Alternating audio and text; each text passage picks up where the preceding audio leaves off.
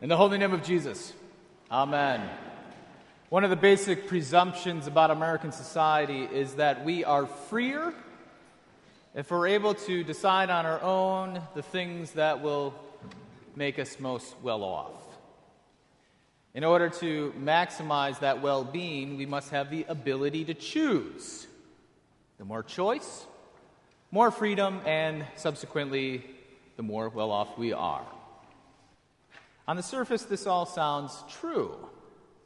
But while in college, I worked at a coffee shop, one that you probably have heard of, and I would see people come in and be paralyzed at the amount of choices of coffee. They were first confused, and then they were annoyed, and then finally they were exasperated and said, "All I want is a regular cup of coffee. Can I have one, please?" On the surface, having more choices is a sign of freedom.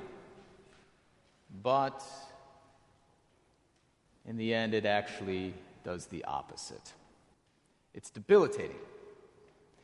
Now, Jesus challenges some of the Jews of their notion of freedom this morning. The Jews that Jesus is talking to believe that they were never slaves to anyone. But of course, even a quick reading of the Old Testament would find that that is, in fact, not true. They were slaves in Egypt. They were servants in Persia and Assyria. And while technically not slaves now, they definitely are under the control of the Roman Empire. They are not free. So what made them believe that they were never slaves to anyone? A little later in John chapter 8, we find out that doing the works of Abraham is how they define their freedom. Now, doing the works of Abraham for these Jews means doing the outwardly work of the law, which Jesus actually labels the works of the flesh. Now, these works, on many levels, of course, were good works, but Jesus today confronts them with something more fundamental, more systemic, that would change everything about them and how they see the world. What they saw as freedom actually was something that enslaved them. There's a documentary by David Redman called Mardi Gras, Made in China. And in this film, you see how devious control can be. There are several interviews of the revelers of Mardi Gras, and they describe their experience as liberating. This is the time where they can do whatever they want. They are free to choose without anybody telling them what to do, without any sort of external interference. Of course, they say this because in their normal lives, their 9-to-5 lives, they always have to follow somebody else's rules. Now, what the film demonstrates is that this devious form of control that underlines this perceived freedom. The supposed liberation turns out to actually be a well-orchestrated experience dictated by business and tourism boards.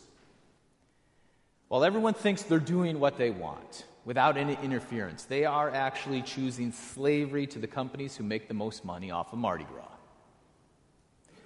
These people happily choose that which dominates them. In a sense, it's slavery defined as freedom. Well, freedom for Jesus isn't connected to our choices. It's not connected to our works and the pursuit of our own desires.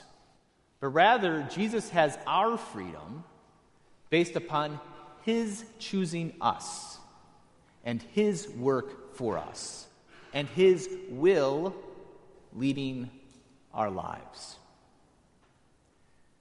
When Jesus says to the Jews that abiding in His word will reveal the truth, this is what He's talking about. It will reveal the truth that what they see as freedom is in fact not. He is telling them that they can't do anything without Him. Without Jesus, we are all left to do what we want. which the Bible defines as slavery to sin. Another way to say it is, we are doing what is right in our own eyes. Now, being a slave to anything means there has to be someone to rescue. And as Jesus says, it is the Son that sets us free. It is Jesus who does everything for us and inside of us. Jesus is the one who set us free from sin by dying and rising, ascending to the right hand of God, and then pouring out his Holy Spirit upon us. And Jesus is the one who set us free for something, to love him and to love our neighbor. And Jesus is the one who keeps us free by living in and through us. This is why we still celebrate Reformation Day. We still celebrate Reformation Day so that we do not lose sight of that point. It is about Jesus. Reformation is all about reminding us that what makes us free actually makes us more dependent upon our Lord Jesus Christ, and not our own works. Reformation Day isn't here today to remind us that we're Lutherans, because like the Jews of Jesus' day, many of us might not even know what that even means.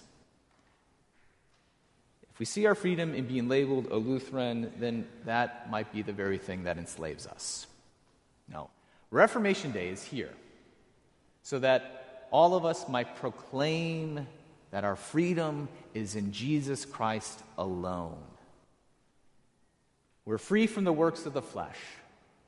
We are free from trying to do it on our own and by ourselves. And we are free for something. We are free for works of love. We are free to create community so that those who are unloved, those who are alone, can find freedom in Jesus Christ. So Reformation, rather than seeing our freedom as that what helps our own well-being, freedom as Jesus has it actually maximizes others' well-being. While many might define living life for God and for someone else as being controlling and dictating, those of us who've actually experienced being set free from the slavery of sin, being set free by Jesus Christ, we realize